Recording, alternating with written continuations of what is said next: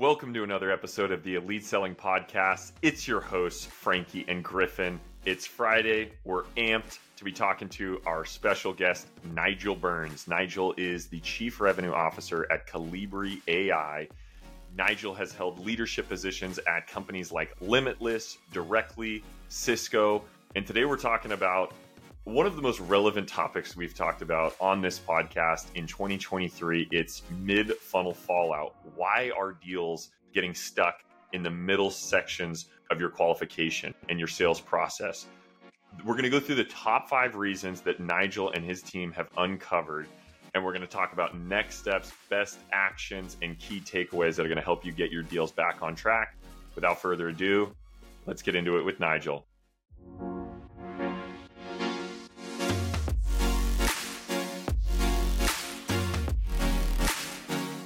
Nigel, welcome to the Elite Selling Podcast. Happy Friday. How's it going? Oh, it's just going great. Thank you, Griffin. Awesome. Well, usually we start these episodes by asking our guests why, they wanted to focus on the topic that they chose. I think this topic of mid-funnel fallout is so relevant today. It's something that comes up, I think, as we were prepping. It comes up in every single conversation that I have with reps. Frankie mentioned the same thing. Anytime we're talking to reps, we're all running into this problem of deals getting stuck sort of in the middle.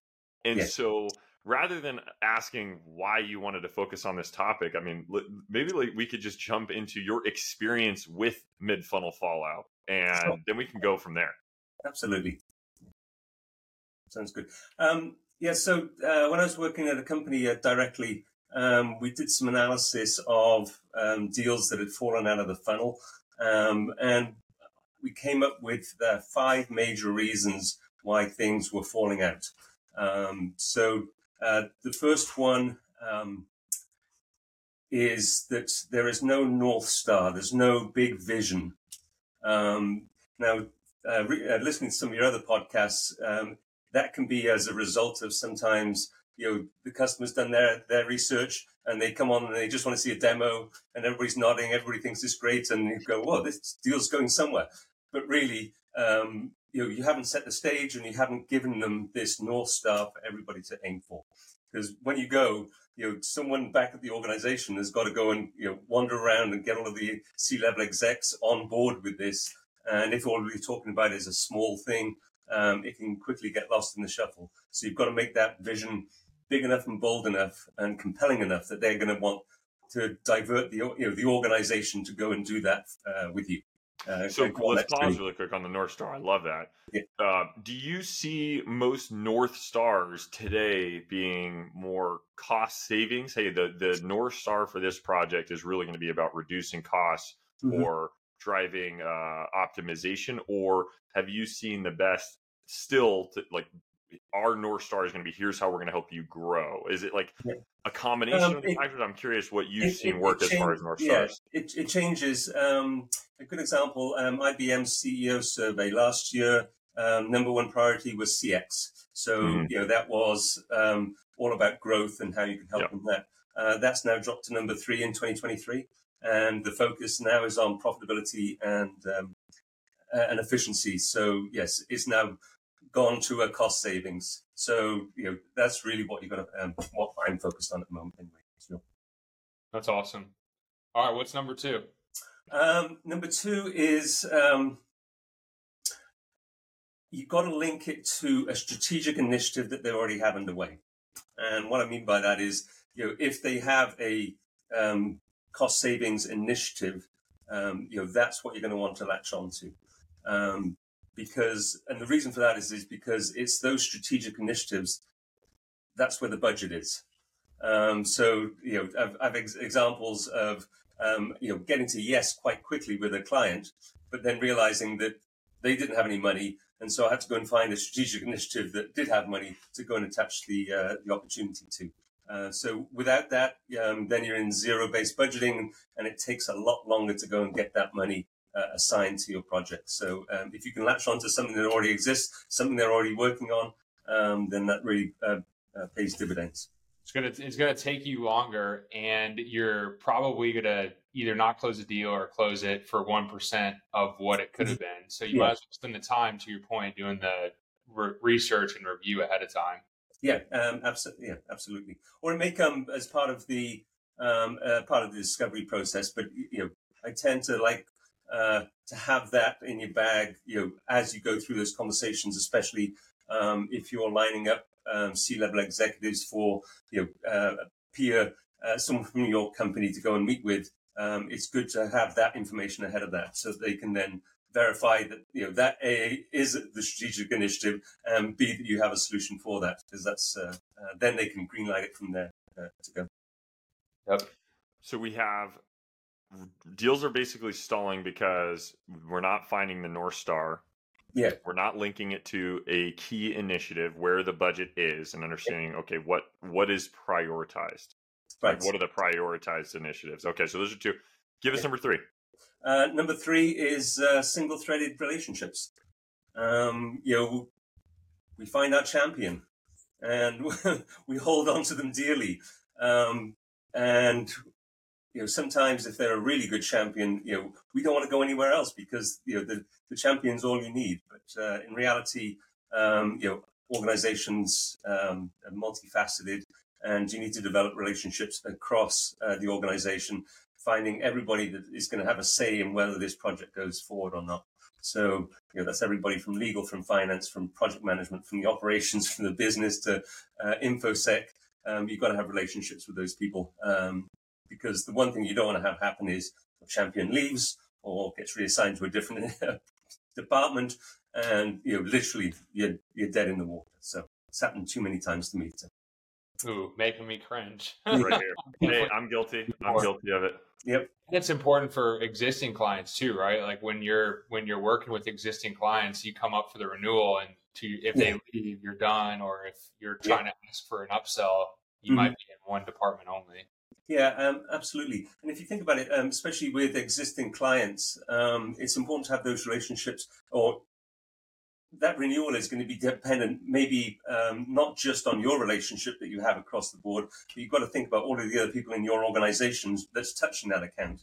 Whether the C-levels have their quarterly briefings, the people from finance that go and collect money, customer support, the engineers, project managers, the customer success people, all of those people, you have to have their own trusted relationships with the organization. So I'll call out a potential red flag in one of those accounts. Like, if you have a seller, like I've been guilty of this in the past, where I have labeled someone as a champion. However, anytime I brought up, hey, let's take this to the rest of the business. Let's take this to your boss.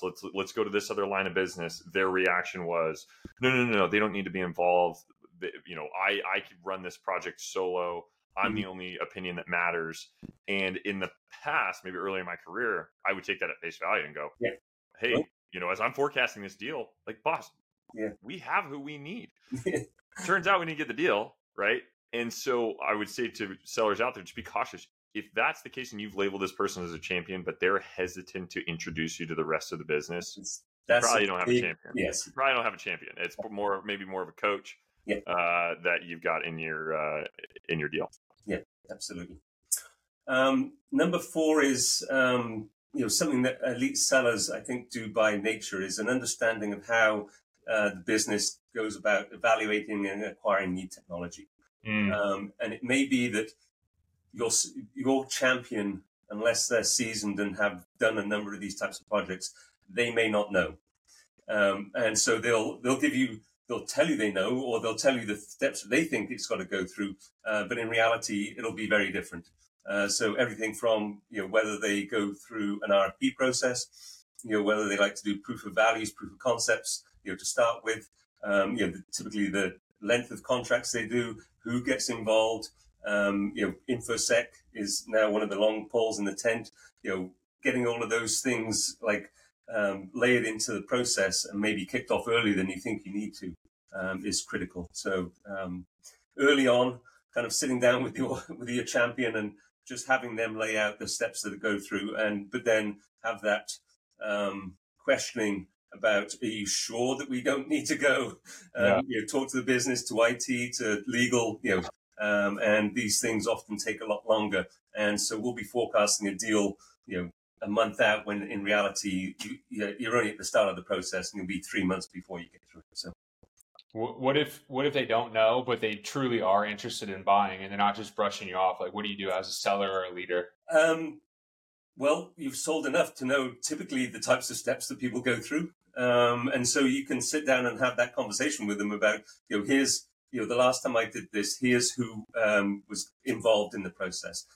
So let's map that out together, and then develop a plan so that we can go jointly to those people. I love that talk track. A lot. It's a good way to number one, test your champion. Mm-hmm. It's a good way to get a true sense of when the deal is coming in, and then to understand any gaps that you've got. And I also think a reason why sellers don't do it, and I'm curious your opinion as a sales leader, Nigel, sellers are afraid to lead in this area for some reason, even though it's a critical part of your job, and you're actually helping your buyer by giving them a process, by giving them a map on how to buy technology. You're not going to offend them, you're going to help them out. And then, do you agree with that, or what's your thought? Absolutely. Because one of the views is that we're not sellers. Treat this as an exercise in your client buying something, and you're just helping facilitate that.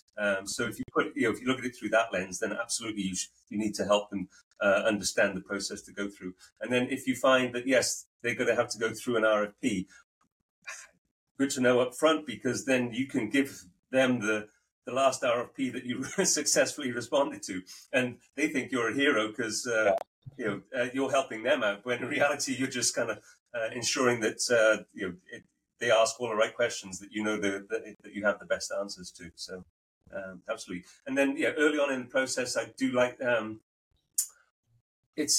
call it a sales process email, but essentially it's that joint understanding that you have with your champion to say, this is the process that we agree that we're going to be going through. So it's kind of after you've had that conversation about how they buy things, putting that down on paper, because then that's something you can always point back to say, hey, we're at this step of the process. Here's the next steps.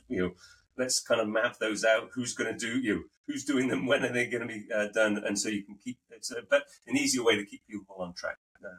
Great. It's a mutual action plan over email. Yes. Yeah, essentially. But, is that where you're sending them in the sales process email, or what does that look like real quick? Essentially it's after you've figured out the process, their buying process, it's just, step by step, laying that out and essentially putting dates and times of when that's going to happen. In reality, you rarely meet those, but it certainly gives you something to point back to say, hey, we agreed that we would be doing reference checks at this point, so let's get those set up. Always put it a couple weeks earlier than it should be. Absolutely. All right, what's number 5? Number 5. So this is the one that usually is the gotcha right at the end, and it's IT prioritization. Ooh. The IT departments of these large organizations, have a different set of management and a different set of priorities than everybody else. And they are vastly overworked. So they have one sheet of paper with the projects that they're doing. And if you're not on that sheet of paper, your project is not going to get done. So you can have the best ROI, you can have the best solution. But if IT think it's too much work, or they got other initiatives that they're working on, then it'll just stop you dead in the water. So I've been a victim of that myself. So is IT? Can IT technically be? I don't think they're the economic buyer in these deals, but they have this characteristic of an EB, which is when everybody else says yes, they have the ability to say no. Yeah, would you agree with that? Or at least slow you down. Yeah. And say, hey, we'll get to that next quarter, next year, and because they have their own prioritization that is different from your champions or the business. So how do you get prioritized? I mean, let's cut straight to it, right? Who you have to work way earlier in the process. You've got to go and meet them and get your champion to bring this, so that it's they have regular meetings, at least once a month, if not more. Of to reorder the work that they're doing. So it's just getting ahead of that. Who gives them the priorities? Like, is that coming from CIO or CTO, or who's that coming from? Yeah, generally it's this CIO. has them, and they, yes, they should relate back to the, what the organization is trying to achieve. But if they have, a year-long project to, swap out their CRM system or something, it's difficult to then go and kind of get them devoted to your project, which may be a lot smaller or, This is such a good point that I can think of 3 or 4 deals that I've lost because of this. Mm-hmm. And we haven't really ever talked about this before on the podcast that I can recall. But thinking about your strategic initiatives point number 2, I would imagine that specifically in the IT group, they've got their own initiatives, and you can't just come in and say, hey, this is why my product's so valuable, even if it's related to an outside strategic initiative. Have you seen like common themes or things that they're thinking about that you can go attach to your business case to them? No, it's largely just you have no control over what they're working on. That's the biggest hurdle. Because it seems like it's very almost misaligned to the business a lot of times, even though it's like really not. But I don't know. I'm having bad flashbacks to a lot of conversations that I've had. Yeah, absolutely. So what are you telling your team? Like, how do you go? You can't just call up the CIO and be like, hey, I got this great product. Like, please prioritize it. What are you doing? So earlier on in the sales process, that's where, if you're getting a champion or, up through their management chain, if you've got that North Star, if you've got the strategic initiative, that they can go and help you with the CIO to get that prioritized, or at least give them visibility of when it's coming. And it may be that the CIO comes back and says, well, I can't do anything for 6 months. That's still good information to know, right? That, because then you can make a decision as to whether, well, at least your forecast is going to be a little more accurate, knowing that. Yeah. Upfront.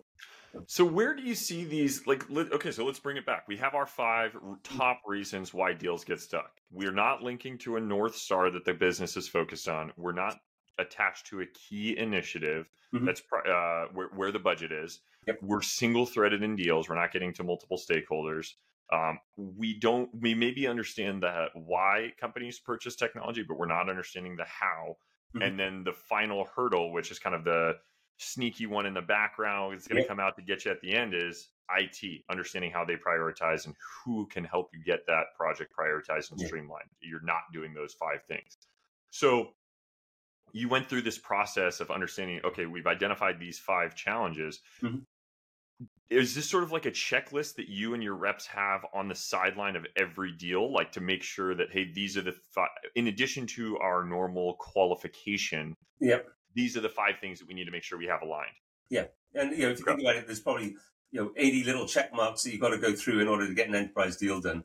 But yeah, these are certainly some of the ones that, some of the bigger ones that you want to ensure that you've got those in place. So do you think it's more important, I'll ask it another way, do you think it's more important to have these 5 items answered, right? What is the North Star? What is the key initiative? Are we multi-threaded? Do we understand the how, and do we know how IT prioritizes? Would you prefer a deal to have these 5 questions answered, or the med pick questions answered? I'm just curious your perspective. You had to bring it up, Griff. Yeah. I'm gonna ask. No, you gotta have those. I mean, those are just, you need those, but these are the ones that you may not have thought about that are going to go bite you later. And a lot of that stuff is done early on, a part of the qualification process. You need to do all of that. You need to ensure that you've got product alignment, that your solution fits. So all of those things, yes. But these are things that if you don't have these, it could slow you down, or it could lose you the deal. And what would you say the biggest one that people miss is? Is it the IT one? No, it's probably number one. Is not making that vision big enough or bold enough or compelling enough. Because you get up to the C-level, they're overworked. They got too many things to do, and if this isn't big, then they'll just sweep it away. You get delegated to who you sound like, right? It's classic little sales saying, but it's true, especially for your number one point. And it may be that, because unless you're maybe positioning, hey, this is simple to do, let's just put it in as a proof of concept. But even then, they've got to see what that bigger vision is before they'll go and put resources on it. So once you identified these and implemented them into your business, maybe you can help us understand some of the results you saw post implementation and post understanding these and uncovering these challenges that sellers were getting stuck with. Well, it's interesting because there's two things. One is, clearly we're doing a better job of closing business at the end of it. But it's also getting better forecasting accuracy for the business. And, that's what, when you're in the weekly pipeline meetings, getting beaten up by sales, leadership and, the rest of the business as to, hey, why is this deal not closing? It allows you to be a lot more buttoned up on answers to that. Because if you know that IT is prioritizing this 6 months out, then, you're going to have a better chance of getting it at that point than you are any time before that. So. Which as a individual contributor, and I'm guilty of this, forecasting is something that it's important, but we kind of brush off like it's an afterthought. But what I've realized recently is if you can accurately forecast your deals, you can do so. It helps you out in so many different ways. Your manager is going to love you. Your CRO is going to love you. Your ops people are going to love you because you're the one that comes in consistently. So you're going to get kudos. That's the first point. The second point is you can then go and ask for new resources, right? You can project, hey, product team, hey, engineering team, wherever you're going to get this information from. I've got a deal 6 months from now. In order to get this done, we need this new feature. We need this new service. Mm-hmm. So it gives you the ability to talk more strategically. So overall, it's closing deals is important, but I think to become elite, forecasting, and that puts you in more of a strategic bucket versus just a guy or girl that can close a bunch of deals real quickly. Yeah, absolutely. Yeah, great. So is there anything that out of those five anything you want to touch on, anything that we miss that you feel like the listeners need to know? No, just that it's how you approach those initial meetings. One of your other podcasts that talked about, the client just wanted to see a demo. Yeah. And sales is a very rigorous discipline, and we need to be to do the grunt work at the beginning to ensure that our deals are set up correctly. And that's just the way that you approach those first meetings. Yes, I know they want to see a demo, but you got to get alignment on these other things. Otherwise, it's not going to go anywhere. So let's talk maybe about someone on your team that you think has done a very good job with consistently addressing these challenges around mid-funnel fallout. And it doesn't have to be someone on your team. It could be someone that you've worked with in the past that has learned this, implemented in their business, and has found success. I mean, talk to us a little bit about their process and how they stay so consistent. You don't have to name names. If you want to name drop and give a shout out, all power to you. But no, probably not. The guy I'm thinking about, Peter. He's very consistent in that regard. But I talked about this before. It's the discipline of approaching the deals in that fashion. The first meeting, how you set up those initial conversations to uncover the needs, the first and second level questions that you're asking to unpack some of the things they're saying, kind of drill down. So those are kind of, if you start out with that mentality that this is a rigorous process and you do need to follow that process, he found that it certainly helped him for his business. Yeah, I think I'm glad you brought that up because it allows you to start playing chess, right? And every single call matters. Every single call, you're framing up the next call. You're framing what do you have to do, 5 steps, and you're bringing the buyer through a journey with you, and you're giving them that insight along the way. So starting with end in mind is a key point for sure. Yeah, Frankie's more of a checkers guy, so this is good for him to learn more about the testing. Whatever it takes. Yeah. Well, talk to us about some. I know we talked ahead of time, and we always ask our guests if there are relative resources that you like to recommend to sellers outside of just these 5 questions. Mm-hmm. If they're having trouble either qualifying their deals, getting stuck in mid-cycle, do you ever give them any references or resources? We'd love some of those. Or if you just have, in general, resources you recommend to sellers on your team, outside your organization, we're always looking to share some with our audience. Yeah. The one that I consistently get my sales teams to read is Start With a Why by Simon Sinek. And really that just is back to that, how you frame up what the reason that the organization exists, and why it does what it does, and some of that background can really help early on in the sales cycle, just to build up that trust. As those first conversations where it's just you and your champion or to be champion, no slides, no crutches. You're just there, just chatting, having that business conversation. It really helps.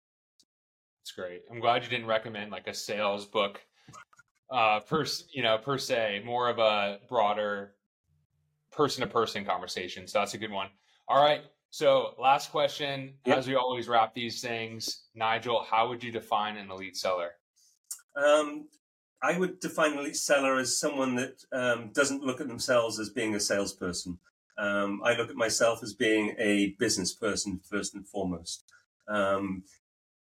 Elite sellers are people that fully understand how their client business operates, and they can discuss that at multiple levels within the client organization as well as their own.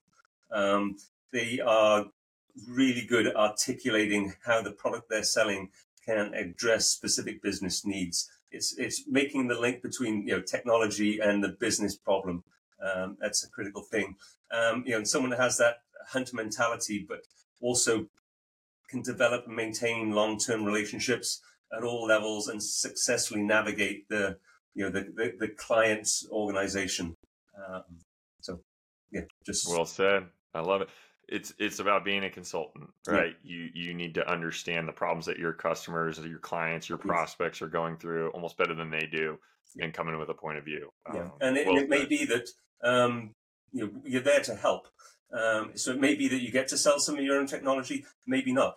I think one of the things that I've found helps build trusted relationships is where you can go and have that business conversation and maybe recommend something else. Right. Yeah, you're there to help, and the next time that they have a business issue, they'll call you in because they trust your thoughts on them.